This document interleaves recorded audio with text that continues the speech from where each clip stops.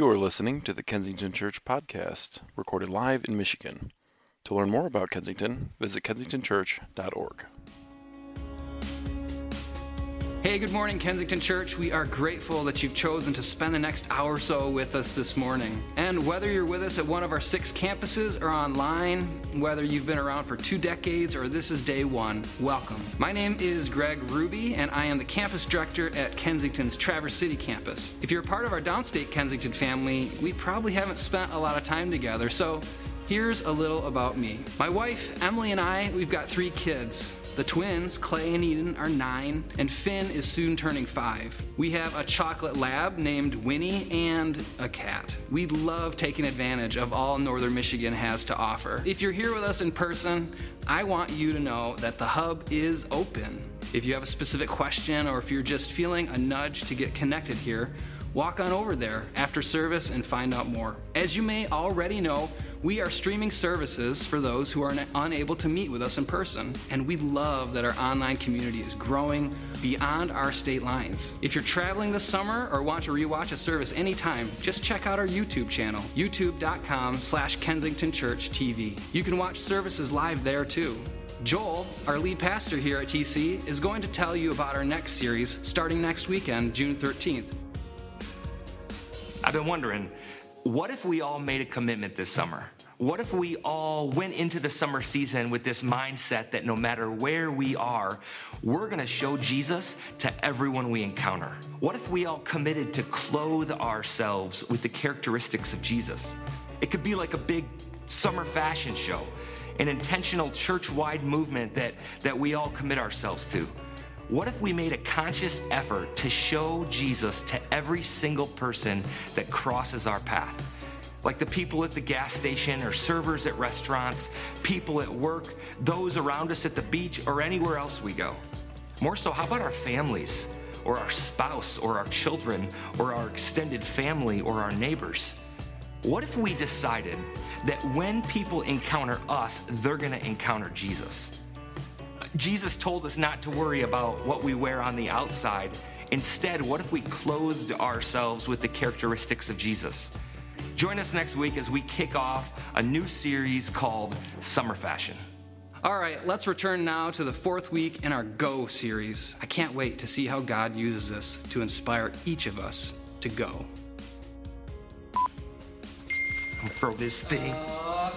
What's that? Wrap it? Okay. Just check out YouTube, our YouTube, oh crap. Joel, our lead pastor here at TC, is going to tell you about our next series. Dude, I'm right here. Oh, sounds good.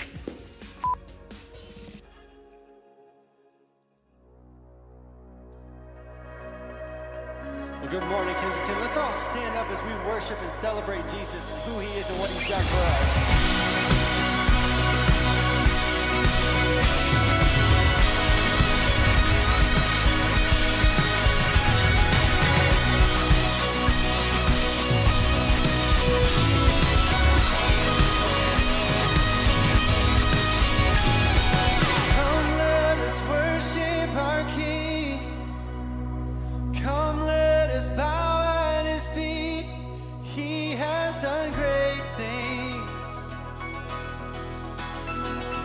See what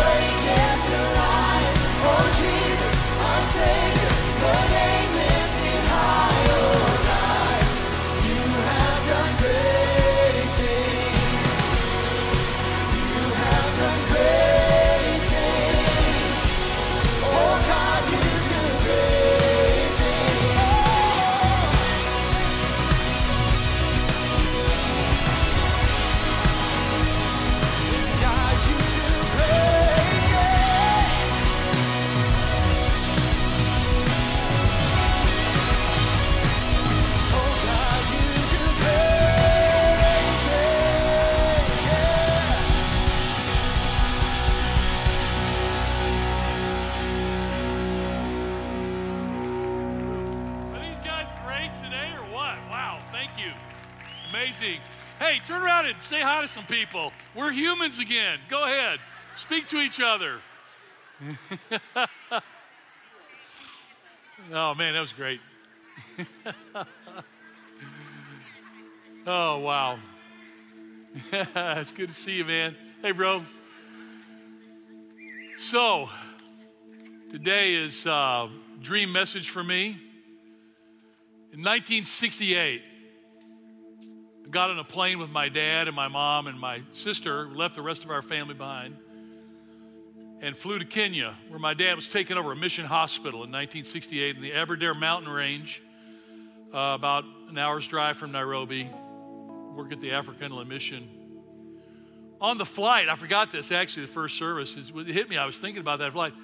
There was actually a terrorist attack in Cairo that day. The plane was hijacked, and we ended up sitting on the tarmac in Cairo for 8 hours in a plane that was turned off on a probably 110-degree day, no air conditioning, no water in the plane. Couldn't leave. We were stuck, locked on that plane. I was 12 years old on our way to Kenya. I had no idea the adventure that God was going to lay out for my life. That's where it started. We landed in Nairobi. We stopped into Nairobi before we went out into the bush, and we had lunch. And as we walked the streets of Nairobi, there were all of these people begging everywhere. People with their legs, no legs, people with no arms, people with no faces because of leprosy. And I'm 12 years old, growing up in a perfect home, and parents that loved Jesus and loved each other and loved us. And I remember thinking up until that moment in my life that my life was great, it was about me, and everything was about me. And I was walking the streets of Nairobi that day, September of 1968, and I felt like God said to me directly, he said, I don't care if you're ever happy again. What are you going to do about the pain in the world? What are you going to do about letting people know that I love them? And are you going to be a part of that? Or are you just going to skip through life like it's all about you? And I would say that was the day that I became a living, waking human being. 3 years later, back in America, 9th grade, starting to study the Bible for the first time, and I'm in 1 Thessalonians. And Paul is writing to this little tiny church in Thessalonica in northern Greece. No big deal, probably a couple of dozen Christians there. And he's praising them. And he says these words. You can see them on the screen. It's amazing to me. I never forgot this. It says, he's encouraging this little group of people. He goes, the Lord's message, Jesus' message, rang out from you, not only in Macedonia and Achaia, which would be part of northern Greece. Your faith in God has become known everywhere. And hold on to that for a second. It says, therefore, we don't need to say anything about it, for they themselves report. Keep going. Keep going. Yeah. What kind of reception you gave us. They tell how you turned to God from idols to serve the living and true God and to wait for his Son from heaven, whom he raised from the dead, Jesus, who rescues us from the coming wrath. And I remember thinking, and I was 15 years old, and I thought, wouldn't it be amazing to be a part of something where the message of Jesus, that I would be with a group of people where the message of Jesus would ring out to the world? But it felt impossible because I'm 15 years old and I'm nobody, just like everybody else, and it doesn't seem possible. Fast forward to 1990. Wilson and I are backstage, and we're wondering if anybody's even going to show up for the first service at Kensington at East Hills Middle School. And I remember that day praying, Lord, you put this dream in our hearts, and God was awakening in other people's hearts this dream that we would have a message that would spring to the whole world. And we don't even know if anybody's even coming today. And now, 31 years later, we've seen the goodness of God. And it wasn't done through social media or notoriety, or nobody was famous. It just was people following Jesus to go. And for us, and it was amazing for this church, is every time we asked, people responded. You did it a couple weeks ago with the India thing. People are doing it right now with the Timothy Initiative. Like, we just asked and people respond. And that was the thing I prayed all those years. Lord, Would it be amazing to be with people who just responded, and to serve with you has been the greatest honor, certainly, of my life. But this dream is alive today more than ever. And what I want you to watch now in this video is images of our 11 global partners, indigenous church planting partners around the world, where we've seen thousands of churches started, hundreds of thousands of people reached. And I hope you feel what the song says, that you'd be filled with wonder at a dream that started me in 1968. It started with a punk named Craig McClass, and 20 years later, downriver Detroit, and Dave Wilson in a seminary classroom in Los Angeles. And you, I don't know where it awakened in you. Maybe it awakens today in you that God has given us an unprecedented opportunity. I'm just telling you guys, if you are a follower of Jesus Christ, this is the greatest time you could have ever been alive, because the opportunities are endless. The opportunities for us to live intentionally and to get out of our comfort zone. I mean, for here to love our international friends that are coming in, to build bridges and relationships, to see the beauty of the world. All I can think of is people in the world are so beautiful.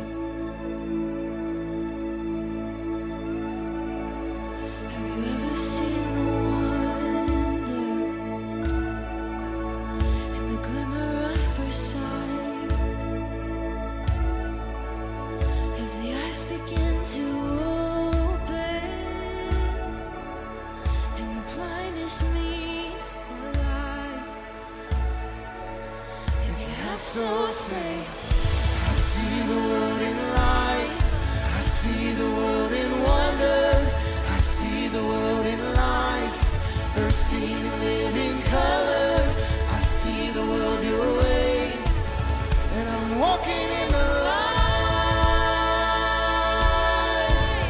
Have you ever seen the wonder in the air of second life?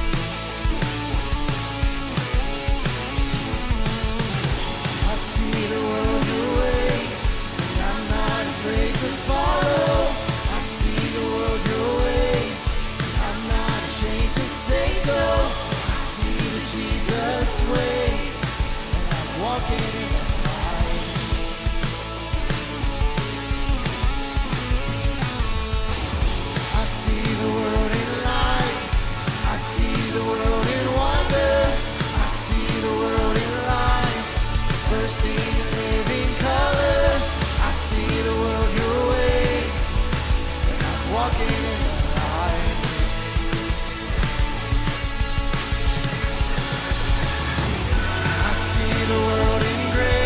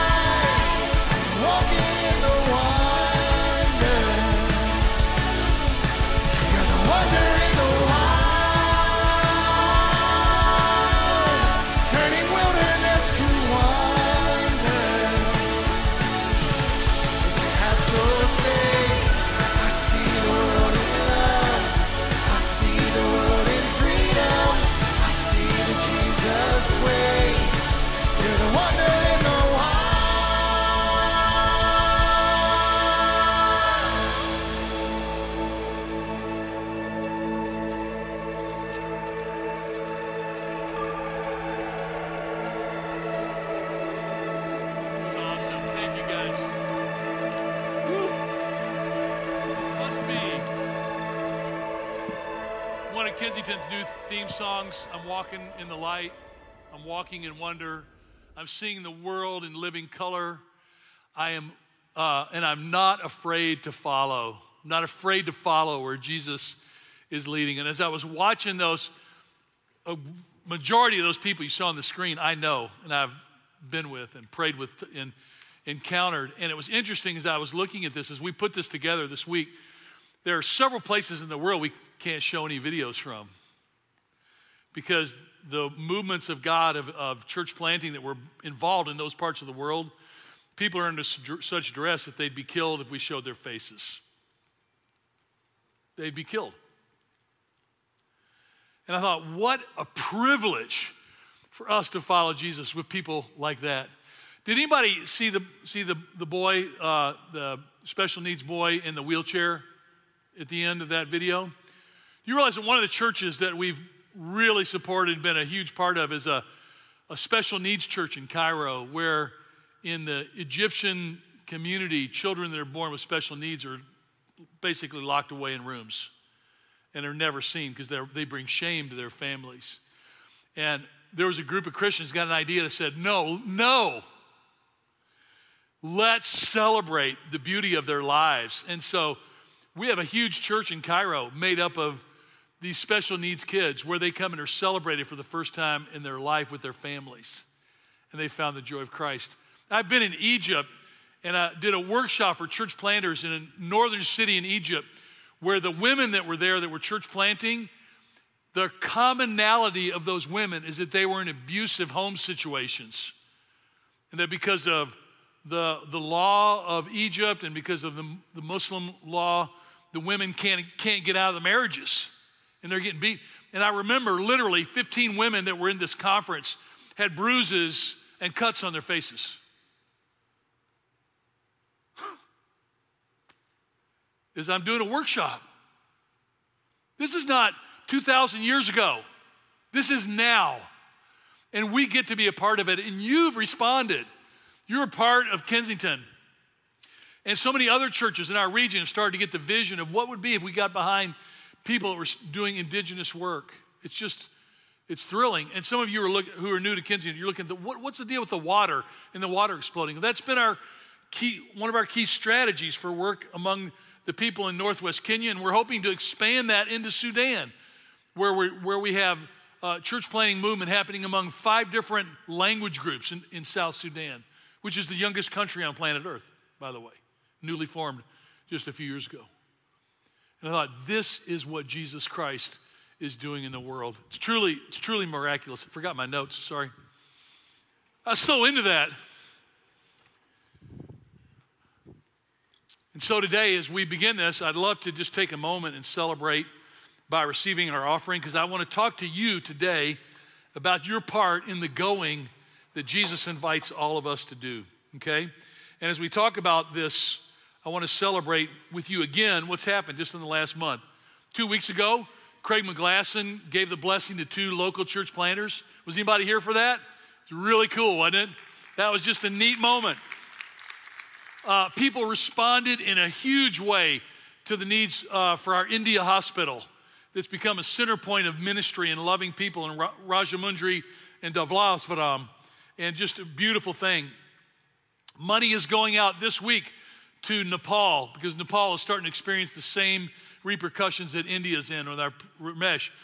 Tuesday night at 10:15, I was on a Zoom call to Nepal where they broke ground on another safe house for girls that are being transitioned out of trafficking into leadership and not only in the church, but in the community, and they're more than doubling their capacity. And I thought, I was on a Zoom call at 10:15 talking to 20 of the people I love, maybe more than as much as any place in the world, and getting to pray over them and celebrate them with friends from around the world. It's just so cool to be a part of the modern digital world. So God is just doing all of these things, and it's really, really special. And today is just as special because it's the second week of our announcement of we've been doing it this series, but of our Timothy Initiative partnership in northern India that we're going to talk more about at the end of the service, where we're going to launch 1,000 churches out of what people are are giving right now, and people have responded beautifully. Can't wait to see what our end result. Craig's going to talk more about that at the end of the service. So as we do that, I'd love to receive if you haven't put up the information on the offering, we'd love for you to be a part of what we're doing financially. It's easy to text. There's all the simple ways you can do that. Did you put that on the screen earlier, and did I see it? No, the giving thing for the offering? It was already done? Oh, so that's totally yesterday? Okay, great, thanks. You know, for 30 years I've been trying to help the other teachers and other people here know what it's like to really be a polished speaker that never makes a mistake. Curious how it's working out? So, week 1, if you remember this, this is so cool. This is a series I hope we'll revisit every year or two. But we talked about the Jesus invitation to come and see and then go and tell. That to follow Jesus is to invite others to follow him. Week 2, we talked about how a community that's committed to reaching people is going to be far more effective than reaching people individually. In 2003, my first trip to Kenya to see Julius, we were classmates in seminary and we lost contact for 16 years. 2003, I went to Kenya to find out that he had planted 100 churches. And he had been at risk of his life on multiple occasions. And we went to this really tough place in northwest Kenya where everybody was dying from the water that they were drinking, or there was no water to drink at all. And it was the first time, some of you remember this story, but I actually danced with about 50 Pokot women who were topless. And so we actually have film of me dancing, which I have to admit, I was looking really good. But we were dancing, singing for God to bring water, to bring hope, and to bring life to this community. And the whole time, honestly, that we were dancing, all I felt in my heart was despair because I didn't have any money. Well, I had only a small team of people had seen it. I didn't know how people would respond. We were still a pretty young church at the time. We had other commitments. And like, Lord, how will we ever do anything with this? 3 years later, I went back, and there was a well right in that place. And where everybody had been dusty and sick, everybody was healthy and smiling. It was amazing, miraculous transformation. We've done that about 150 times now. And all of these have communities that are doing that. So as we think about what God is doing, I just want to reference one thing. I grew up in a beautiful church and people I love, and I was just there last weekend with my mom. And those people have been really great, but there was a thing in our church where we were stuck that it was everything was about knowing, but not about going. And I finally realized you don't have to know that much to go. Jesus loves you. Jesus has forgiven you. Jesus loves the world. You can go and tell people that. That's why Jesus said, all you have to do is have the faith of a child. Now, there's nothing wrong with scholarship, and I love scholarship, but it doesn't take much. And so I thought Craig McGlasson, who did such a great job piecing this message together, said, there's a point where you realize our growth in Christ doesn't hinge on more things to know, but on our commitment to go. And this is why serving with you all these years has been such a beautiful privilege. Because I've stood all over the globe with people in this room. I'm looking out, and like we've had these adventures, and these adventures are coming. And the worst part of COVID for me, the last 15 months, is there was no going. Do you know that I canceled 8 trips? Had 8 international trips, had to cancel them all. And a lot of you would have gone with me on those trips. I thought, hey, got my vaccine, baby. I'm ready. I'm going. Who's with me? You're going to take an adventure with me. See what Christ is doing. But it all started, really, the going with what Jesus said in Matthew 28. I want you to look at this. It says the 11 disciples went to Galilee, to the mountain where Jesus had told them to go. And when they saw him, by the way, some scholars think that's Mount Arbel, where every time I've taken a team to Israel, we hike down the backside of Arbel towards the Sea of Galilee. It's really one of the greatest hikes on planet Earth. It's just absolutely gorgeous. It's amazing. And it says when they saw him, they worshiped, but some doubted. And I just want you to know, for me personally, I love that. I love that phrase.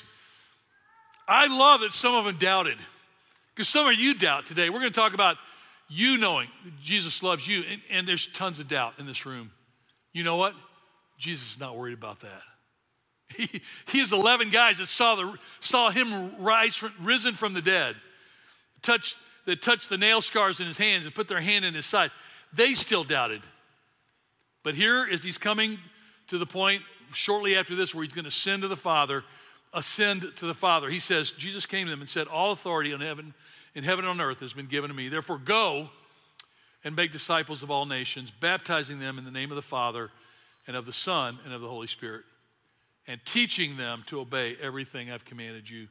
And surely I'm with you always to the very end of the age. In his last words, what did Jesus do? He gave us our marching orders. He said, listen, you're going to go global. You're going to, that dream that was birthed in me in 1968, had been birthed in millions of people throughout the centuries, right? You're going to go. You're going to be a part. It's not about just your life, bro. It's about what could Christ be through you in the world? And then all of a sudden, the coolest part of that is when you start thinking about other people, you start to, in a healthy way, forget about yourself.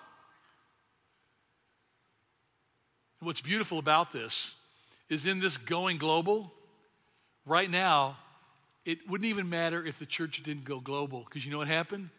The world came global to us. Practically every major people group in the world is here within 20 minutes of this building. You realize that? And I love it. When we're singing that song, Wonder, you know what my summary is in traveling the world? It's like God has made people so beautiful. Oh my gosh. Everywhere you go, the uniqueness and the beauty and the artistry of God in creating people, much less the world in creation. And that whole world has come to us. And it's so cool that we can make disciples in our neighborhoods with the world. I bet you that every one of you lives with people from what 50 years ago would have been exotic parts of the world. I was down with my mom. My mom's 96, and we were hanging out. We really, really had a great time this week. In fact, I'm going to tell my mom, in terms of this going global, the last few years, my mom's, like a lot of people, has really gotten worked up about politics. And she's trying to work me up on politics. And she's also trying to get me to stop eating so fast at mealtime. So it's two things she's working with me on. I'm like, Mom, I'm 65 years old. Will you back off on the eating too fast? Like, this is ridiculous. And I said, Mom, in all these years, I said, I don't get this, because she was the one that gave me a global vision.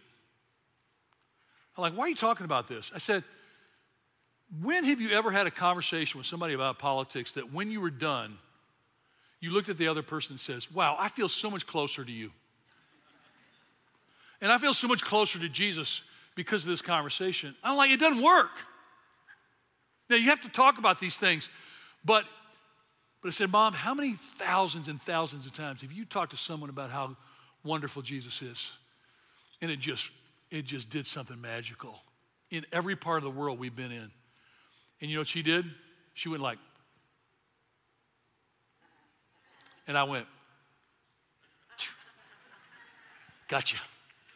It's fun when you can put it on your 96-year-old mom, like I showed you, So, but in this global mission, it was Mom that said, no, it's Jesus that draws people. And in his last words, he gives us this mission and this embrace. And I want you to understand this is really important. The verse is not up there anymore. He said, go and make disciples of all nations. This is really important. For the two of you that are taking notes, this word nations is not France, Spain, and England, and China, and India. The word nations is the Greek word ethnos, which is where we get our word what? What's the word from ethnos? The word ethnic, the word ethnicity. This would be, every nation would mean every language group, every distinct tribal group in the world, every geographically distinct location. all of these places. Jesus says go to all. Does anybody know how many language groups there are in the world? Distinct language groups? About 10,000. Jesus said go to all of those. That's what Wycliffe Bible Translators has been trying to finish the job of translating the Bible into every known language on earth, because Jesus is saying to them, to these 11, by the way, they were knuckleheads. That's why we're totally fit in. Like, we could be on this team. We're good enough to make this team. And Jesus says you're going to go to every corner of the planet. And guess what's happened for 2,000 years? That's what we've been doing. But the job is not finished. Here's what I want you to know as we go. I want you to know Jesus' heart for this. Peter was talking about the return of Jesus, and he said, the Lord is not slow in keeping his promise. He is going to return. And some of you thinking he's just wasting his time. But you know what he says? He says, God actually is patient with you. Let me ask you, anybody here really blown it in your life? Anybody really blown it, like big time blown it? Okay, let's see. Okay, about 5 of you. Okay, the rest of you are perfect. I remember when I was a teenager, after I'd really made some mistakes, and one of them was being arrested for throwing smoke bombs in the Memphis Public Library. And I remember how patient my father was with me. He didn't scold me. He did say, man, I don't understand why you felt like you had to do that. Of course, I'm like, duh, you know. But you know what you need to hear today? Some of you, God's so patient with you. Even if you've blown it, even if you're faking it, even if you're hurting other people, God's love and patience keeps reaching. And he goes on to say, if you can see it on the screen, he's patient with you, and he doesn't want anyone to be lost, but everyone to come to repentance. Believe me, if you wonder what is Kensington about, what is Kensington about? It's what Jesus is about, which is God's heart and desire is for everyone to know him. And I'm not interested, I'll tell you, the older I've gotten, I am absolutely not interested in reforming any of you. I'm not interested in trying to correct your behavior or show you a better way. I just want to simply say, Jesus Christ is absolutely nuts about you. And he invites you to join him in life and to live with him and to enjoy him forever. The rest of it will eventually fall into place. Maybe not in this life, but in the life to come, it'll come into place because he's patient with you and loves you. There's another great verse. Just enjoy this with me. Romans 10. So he doesn't want anyone to perish. And so Paul then writes, Paul and Peter were the two key guys in the early church. Paul then writes, everyone who calls on the name of the Lord Jesus Christ will be saved. He says, but how then can they call on the name of the Lord, on the one they haven't believed in? And how can they believe in the one of whom they've never heard? How can they hear without someone preaching to them? And how can anyone preach unless they're sent? As it is written, how beautiful are the feet of those who bring good news. It's like when you go, you know what your feet become?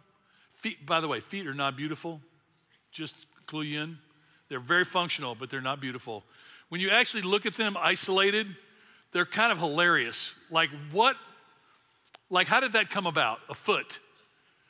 But you know what? When those feet go to bring the good news of Jesus Christ, they're beautiful. When you go with the passion of love over duty, when you step out of your comfort zone, when you put others ahead of yourselves, when you realize it isn't about church attendance or about a building or anything, but it's about people entering into a life with Jesus. And it's for every person on the planet. By the way, never more have I seen where people hate other people openly and publicly. Social media has become a place where people hate each other. And I remember C.S. Lewis years ago, and his writings that influenced me when I was a teenager, he said, you know what? It's impossible to hate someone you pray for daily. Because you start to pray, you start to love those people. You start to love that person. And then you start to learn from that person. You start to realize that person you thought was your enemy is actually somebody who has a lot to show you about life. There's a perspective that comes when you engage in the uncomfortable conversations of life. And when I think about the world coming to us, I think of just how sweet God is. Because I got home Friday night late, about 8:30 from Memphis. I brought a bunch of my mom's stuff back she wanted us to bring back, and we were driving this 2005 15-seater van, empty, filled with my mom and dad's stuff. I don't even know what I'm going to do with it. It's sitting in the garage right now, but I'd literally been home 5 minutes, and my doorbell rings. And it's my neighbor, Ki Young, P.O., works at Chrysler. He's from Korea. And when this day is over, whatever you think of me, it really doesn't matter. Because Ki Young thinks I'm awesome. He just wanted to come and sit on the porch with me. We sat on the porch for an hour and a half. And at first I'm like, crud, I got all this stuff I got to bring in. Lord said, no, I brought Ki Young to sit on your porch. And then his son came over, and his son's friend, and a neighbor boy whose his family is first generation Philippines, and then the other boy, first generation from India. And so I'm sitting there on my porch with the car jam-packed. It's 8:30 at night. Paula wouldn't drive this ridiculous van, so I'd driven for 10 hours. And Ki Young, who's from Korea, and neighborhood boys from the Philippines, and his friend was from Africa. His father's Nigerian, and a boy from India, all sitting on my porch before I'd been home for 5 minutes. And all I could think of was, Jesus is so incredibly sweet to me. So if I never went, I could avoid going to the world. All I have to do is not answer the doorbell. And every one of us is in the same position. And now, but we have a chance at Kensington as a corporate group, as Craig taught a couple weeks ago, to go into the world. We're going to talk about that in just a minute. The one word that has always marked Kensington is go. Go. Go. Go, go. Just respond. And that's the thing that amazed me, because every time we've asked, people have responded. People are going to respond to this Timothy initiative. People respond when we have move-out groups that are serving all over the city of Detroit. People stepping into relationships because people go. And here's the interesting part. As we're coming out of COVID, the church, like many, many organizations, is experiencing upheaval. As Kensington moves ahead in the next step, if you don't throw your shoulder to the task with us, we're going to really be in trouble. Everything has to be rebuilt. People had volunteered on kids, all of a sudden haven't been in kids for 15 months, whatever. It's like God is saying to you, where are you going to go? And last week, Craig May said, so God's trying to say, who's available to me to use? Because I got needs. Where is God moving you to go? To me, that's all I care about. I don't care about this building. I don't care about Kensington. Never did. Never have. I care about, are we following? Who will follow Jesus with me in the world? That's pretty cool. Okay. Because God's answer to the problems of the world are you and you. Like, there are things maybe only you can solve. There are issues that maybe only people can step into. Some of you remember when we were working in Kenya, everybody completely ignored the 500,000 Pokot women. Never thought about their needs, whatever. Do you remember we had the 5 women from Kensington went on a trip, said, why has nobody ever talked to the Pokot women to see what are the challenges of their life? And out of that grew the anti-FGM movement and the movement of training women and women being empowered like never before in northwestern Kenya. Because 5 women who nobody even knows their names had a vision for the women of northwestern Kenya because they said, God's moving us to go. Let me share this with you. As Craig was putting the notes together, I realized I'd never used this verse in 30 years of Kensington. I feel kind of ashamed of it. Matthew 24:14 says this. Jesus is speaking, and he says, this gospel of the kingdom, the good news that Jesus talked about, the good news is that God has made himself available to us through Jesus Christ. He said this will be preached in the whole world as a testimony to all nations, and then the end will come. So you realize that Christians for 2,000 years have believed that Jesus is not returning until the message of Jesus is preached to the whole world. And right now, there's about 40% of the world. By the way, when Jesus said this, there were about 300 million people in the world.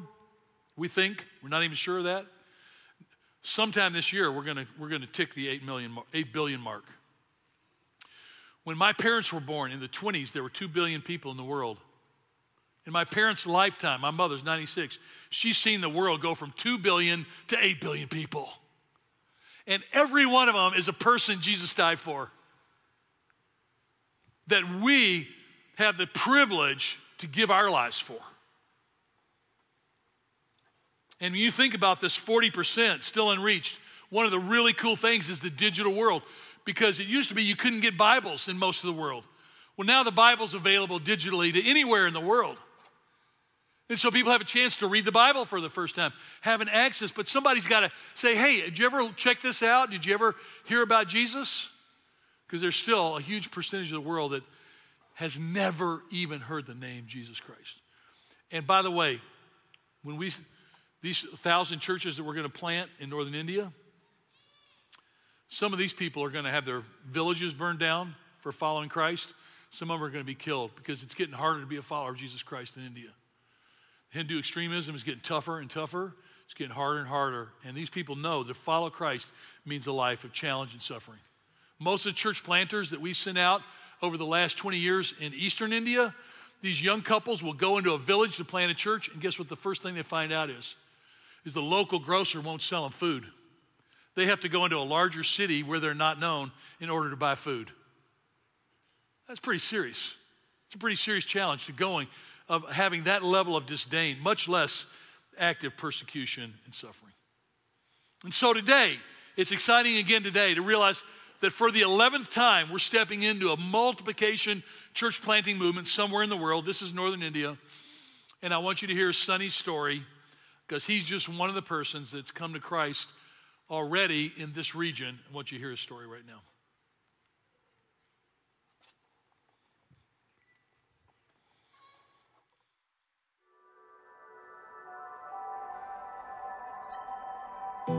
My name is Sunny, and I grew up in a superstitious Orthodox Hindu family.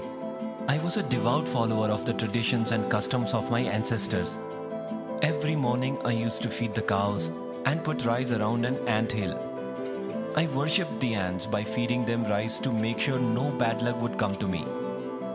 There was a time I had taken out a loan and was unable to pay it back.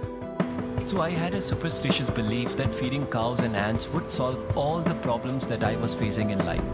But even practicing these rituals, it did not help me repay the money. The money lenders started causing trouble and harassing me. Finding no way out, I was planning to take drastic measures with my family's life, along with my own. But God had a plan for my life. And one day, I met Dilip in a nearby park. Dilip noticed that I was sad, very troubled and sitting alone. So Dilip took the opportunity and started a conversation with me. Slowly I opened up and told Dilip my whole story. I was surprised I did this. Dilip then shared his story, followed by God's story. He also explained to me about sin, forgiveness, salvation, and eternal life, and assured me that God will make a way. Dilip prayed, and the God he prayed to started to work in my heart. I learned that the God Dilip prayed to was Jesus. I then received Jesus as my personal savior. Now I am starting to feel as if a burden has been rolled away, and slowly Jesus is showing me a new way. Along with my family, I'm regularly attending church and spending a lot of time with other Jesus followers. We are growing in the Lord through reading the Bible and lots of prayer. My family's transformation has impacted the whole community. It truly is a miracle. In the midst of this, we are facing opposition from many people. But that will not stop me from sharing the good news of Jesus with all of them.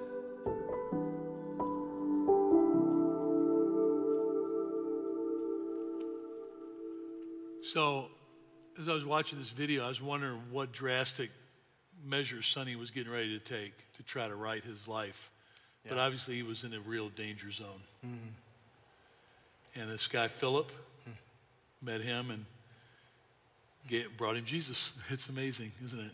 It makes you wonder how many other Sonnies never had somebody bring them the message of Jesus. Yeah, and you prayed at the end of the first service. Who was the guy that brought Jesus to you? Oh, a guy named Phil Brainerd. So would pick me up when I was in junior high. He would take me out to A&W. We'd sit in the parking lot. I don't even know why he spent so much time with me. I can't imagine I was much of a conversationalist. And I remember we'd get coney dogs and root beer floats, and he just, week after week, would come and invest in me and just make sure that I knew that somebody mattered to Jesus and that was me. It's amazing. And does anybody know Phil Brainerd? Nope. No. But we're the recipient of that blessing and faithfulness, because what he did in your life, you've blessed me for years, and you're blessing us, and I thought, that's how it works.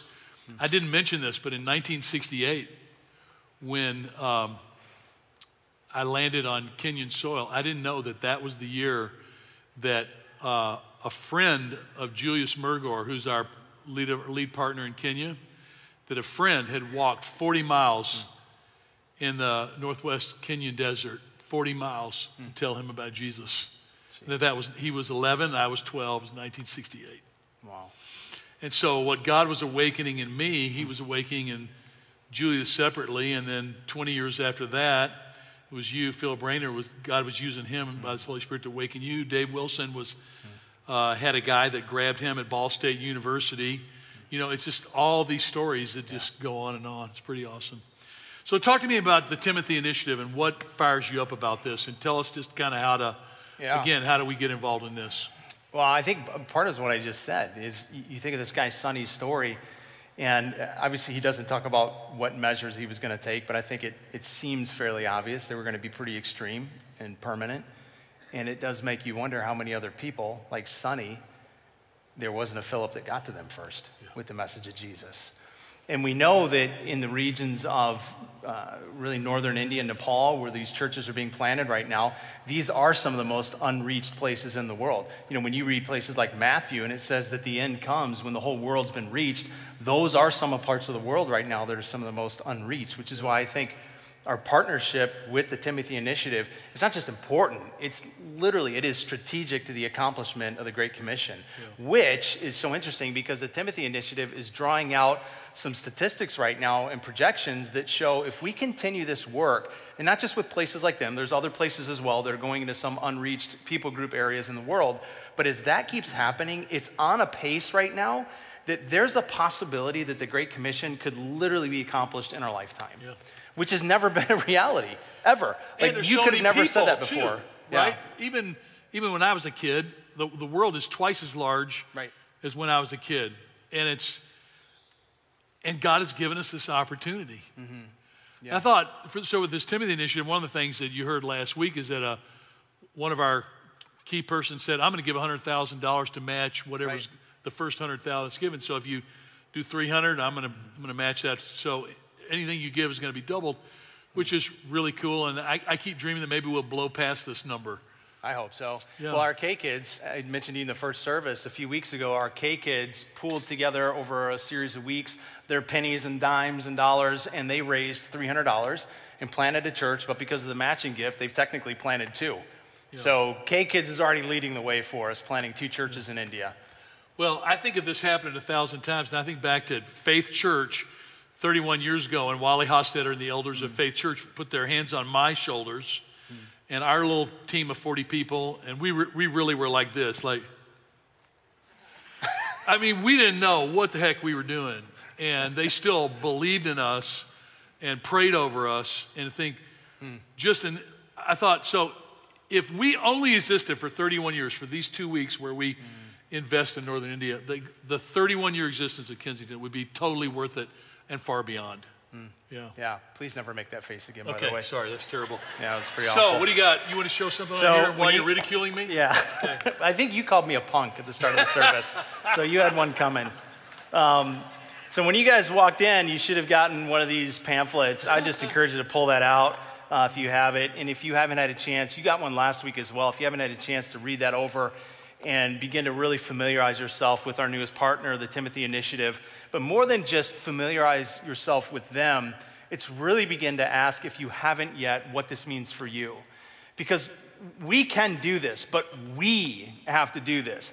This isn't going to be accomplished just by, us sitting up in a boardroom somewhere in the Troy offices making a decision. This is all of us believing that the Great Commission was put on our shoulders, that's a mantle given to each of us to fulfill. And to fulfill it in our own personal spheres, opening the door when the bell rings, but also having a passion and a heart for the rest of the world.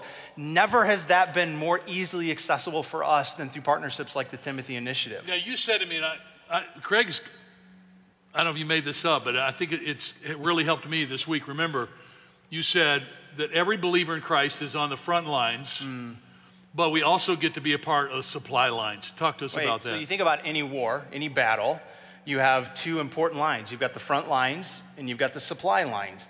I would never diminish the role that we personally can play with our friends, our family, our neighbors. But when you think about the front lines, there are people in places like Nepal, northern India, some other places around the world as well.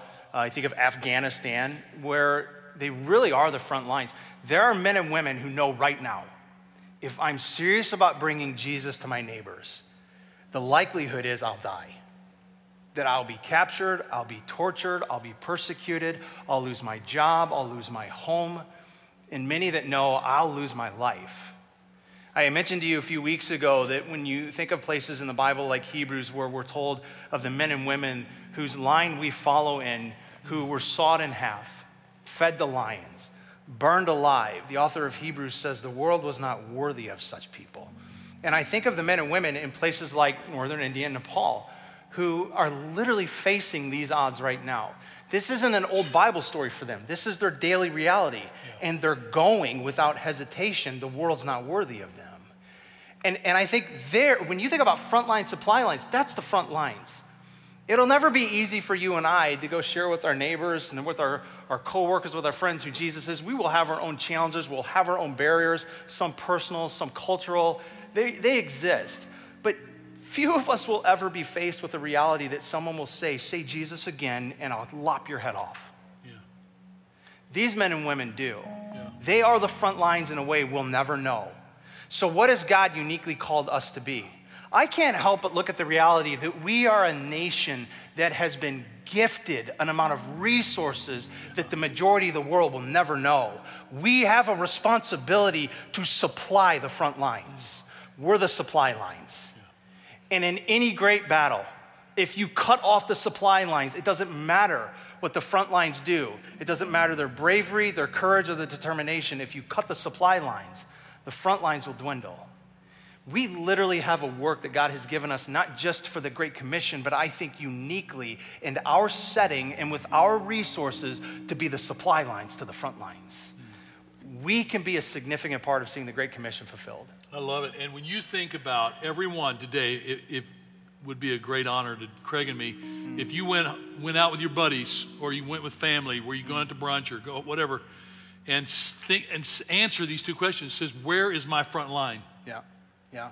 And where are the supply lines that God is calling me to? Because I told you in COVID, I couldn't travel globally, and I'm getting ready to start up again. I'm going to start leading teams. I'm hoping some of you will go with me. But one of the things that God put in my heart a year ago, January, was I've got to get to South Sudan, where Reuben Mariakal, who's one of our Kenyan Pokot tribesmen, has planted 75 churches in 5 different language groups in South Sudan. And when he leaves, he has to leave his wife and 3 kids in Kenya because it's too dangerous in South Sudan. And I asked him last January, I was with him a year ago, and I said, what do you do when you say goodbye to Lois and your kids? I said, do you cry? He says, no, we Pokot men don't cry. We don't do that. I said, well, what do you do? He says, I drive down out of the valley. And he says, about an hour or 2 along the road, he says, I pull off on the side of the road. He says, and I weep.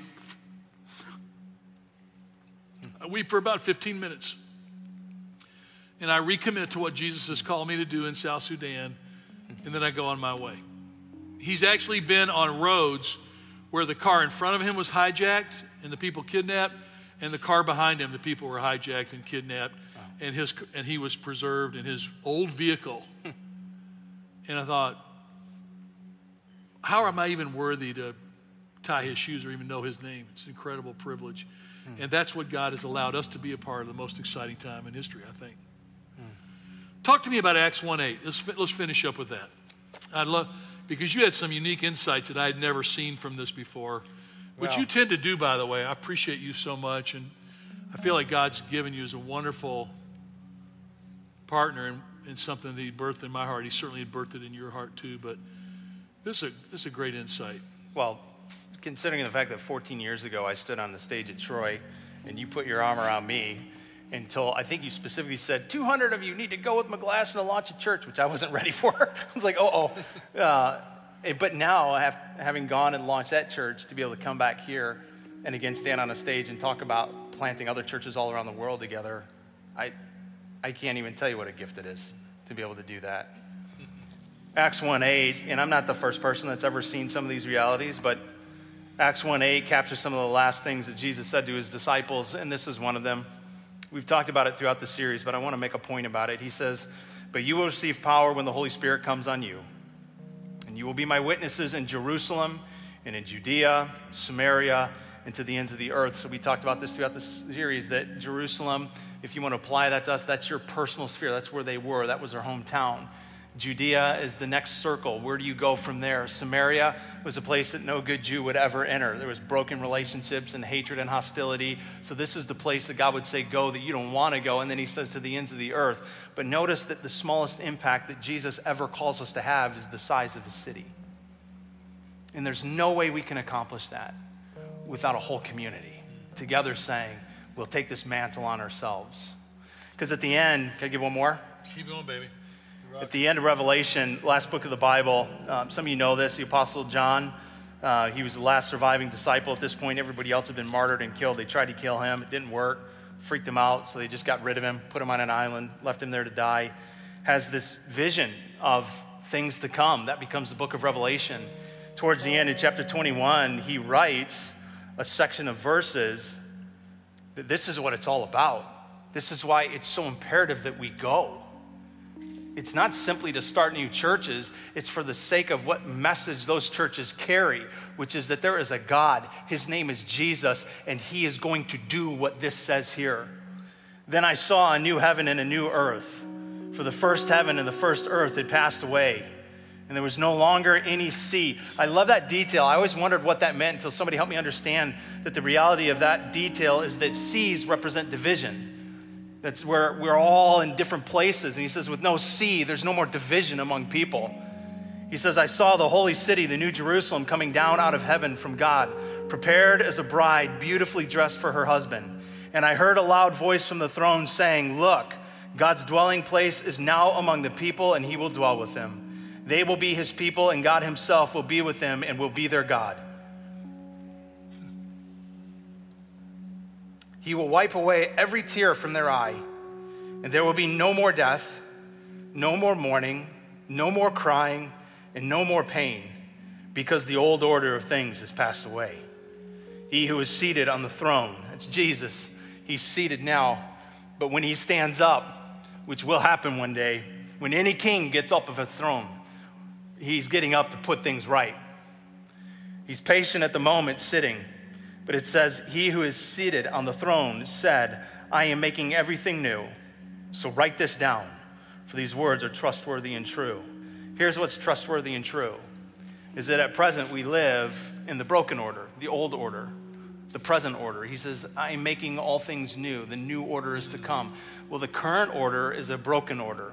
It's a violent order. It's a depressed order. It's the order of death and hatred and violence. It's the order of despair. It's the order where sin has broken everything. And here is the hope, is that one day our King will stand from his throne and he will say, enough is enough. And he will rewrite the order. And he will usher in with him the order that was always meant to be. No more death, no more mourning, no more crying. And as much as I want to read in the Bible that that will be everyone's reality, I can't. I don't see that in these pages. I see that that will be the reality, as Steve said earlier, of those who say there is a Lord raised from the dead. Jesus Christ is his name. And so to the end of that being made known among the earth and in every nation, tribe, and tongue, we must be committed. We cannot let this just be something we have heard and received, but we take the mantle on ourselves to take it to the world. That's why we go. Amen. And I think if you go, if you respond, I've never had one person ever in my pretty long life now who's ever regretted the going or the investment or the risk. It has made life so rich and the people so amazing. So I would encourage you to do that. I'm going to have Craig close, but I thought as God tells us to go, you really have no idea what it means. I felt God put on my heart about a month ago that I've got to go to South Sudan. It's got to be one of my first trips when it opens up. And I'm telling Craig, I am blessed. I have a wife who doesn't worry whether I live or die. And that could be good or bad. I'm not sure. But I felt like the Holy Spirit said, dude, you need to go and drive those roads with Reuben. And you need to see what God's doing there. And be filled with the joy of that. Don't worry about the rest. Whatever happens after that doesn't matter. You know I want to drive those roads with you. Yeah, I'm not letting you go with me. We're going to go separately. So if one of us goes, I kind of need you here. The other is still around. Yeah. That's not even funny, is it? Would you pray for this beautiful team and the people that are listening and watching? I'm so grateful for all of you for being a part of this journey of going. And I just feel like God's going to usher us into a new time of where we say we have this opportunity to do something really special. This is a favorite of ours, the song Available. So here's what I would just ask as we sing this. I just hope it's not just a go through the motions, sing the song moment. Like maybe let our band and let our musicians carry you for a minute and just let the words go into your ear and then maybe seep into your soul a little bit. Because these can't just be things that we sing. They have to be ways that we live. To say to Jesus, I am available. I am available. Because to go, you first got to be available. So I pray that for me, this is my prayer, is that these words, I'm available, would stir a new and a fervent passion inside me to really be a goer. And I pray that would be true for all of us. God, would you just do something as we let these words penetrate deeper than just our heads, but into our hearts?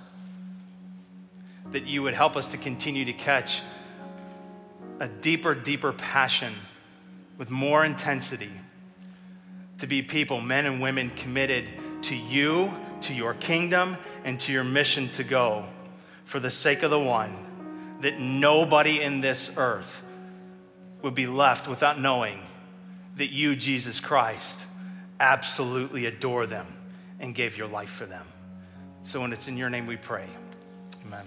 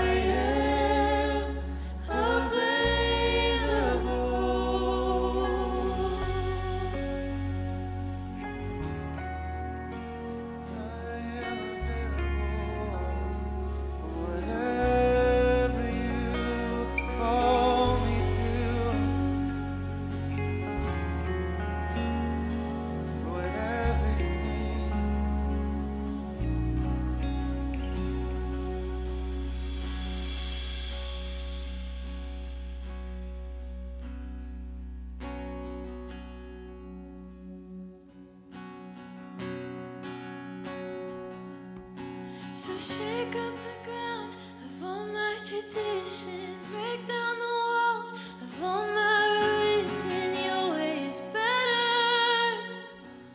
Your way is better.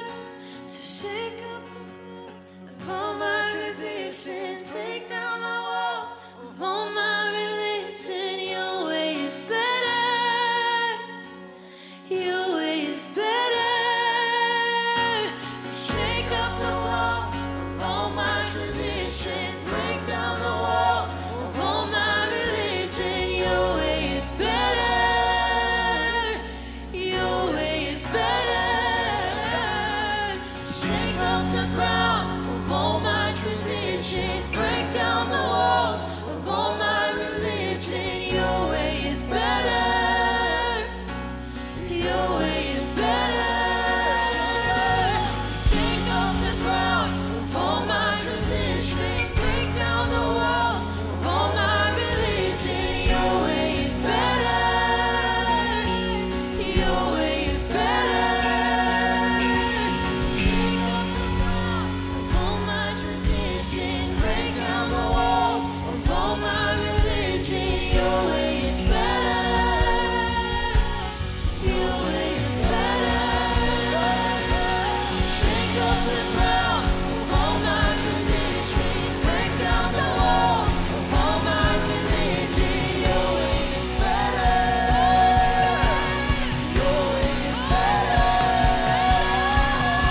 Shake up the ground of all my traditions, break down the walls of all my religion. Your way is better.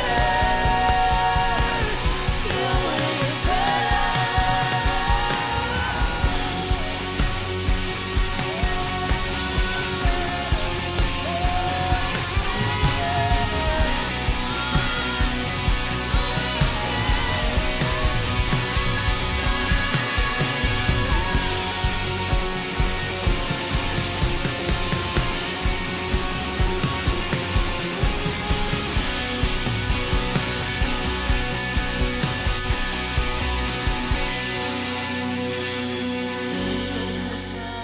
of all my traditions, break down the walls of all my religion. Your way is better. Yes, Jesus, your way is better. So shake up the ground of all my traditions, break down the walls of all my religion. Your way is better, so much better. Your way is better.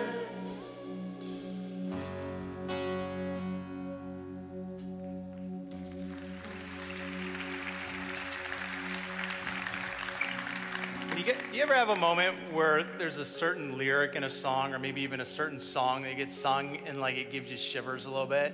You ever had that anybody am I alone?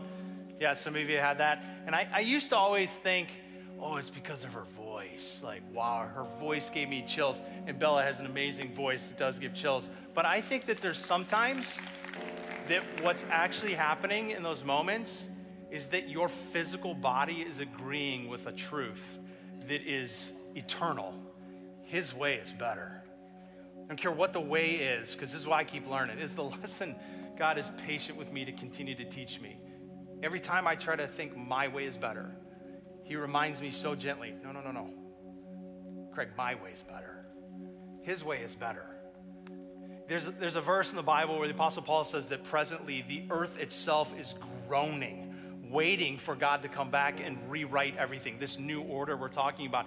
If the earth can groan in anticipation of this truth, I think sometimes our bodies do as well. Our bodies react, they move, they respond to truths that are so eternal that we don't even know sometimes how to perceive them. His way is better.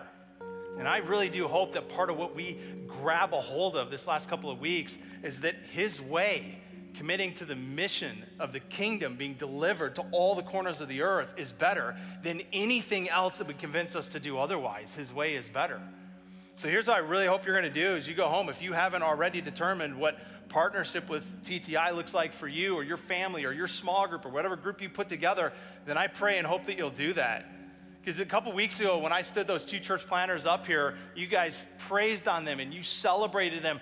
They've told me in the last few weeks about dozens of conversations that they've had. Even the one guy, Jason Lowen in Flint, already has a couple that's attending from here that they thought, you're a little bit closer. We'd love to be a part of what you're doing. We've never done anything like that. We're going to go. So there was a excitement and an enthusiasm. Here's the great reality with TTI.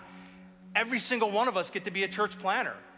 Like, it's an opportunity we genuinely get to step into when we say, we will be those who are committed to make sure that the corners of the earth know that there is a God, and his name is Jesus. We're 20% of the way there. So even as the series ends right now, our partnership doesn't end. And our effort to continue to say we're going to plant collaboratively with 6 other churches, these 3,333 churches, that's not over today. We're going to continue to pursue that. But at 20% of the way there already, and with a $100,000 matching gift, I'm more than confident we're going to not just meet it, we're going to exceed it. But it's going to take all of us together believing this is a mantle placed on our shoulders. So would you just stand with me right now? I want to pray us out of this series and send you into your week. And as I do, just know this, if we can continue to love and serve on you, pray for you, care for you, listen to you, there's a team back here, our prayer team, that's what they're here to do. So let them serve you that way before you leave. Father, I just pray right now a blessing over everyone in this room and online watching this morning, that as we move into this next week, Jesus, you would do what only you can do to continue to gently whisper into all the different varieties of places in our lives where there are lies that are telling us that there is a different way that's better than yours. God, maybe that's just such the perfect way to end this morning, because the more we continue to realize your way is better and that we walk in rhythm with you, the more we are available to whatever it is you ask. Partnerships with church planning groups, pursuing neighbors, seeking peace where there's brokenness in relationship. Whatever it is, God, when we say your way is better, you lead us. And so, God, I pray that our posture as we walk out these doors this morning would be one to say, we are available. Here I am. Your way is better, so send me. I pray that you would bless everyone at the sound of my voice, whether listening today or years from now that hears this message. Let them feel the joy and the knowledge that they had somebody who came to them. Somebody responded to your call to go and brought the message to them. Just like Phil did to me and so many others that we've talked about this morning did for Steve and other people, would we be committed to be the same and do the same for others? Thank you for your love.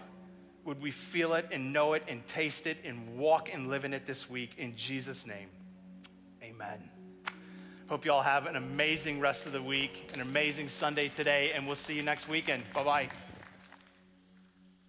You've been listening to the Kensington Church Podcast. If you've enjoyed this recording, check back weekly for new content.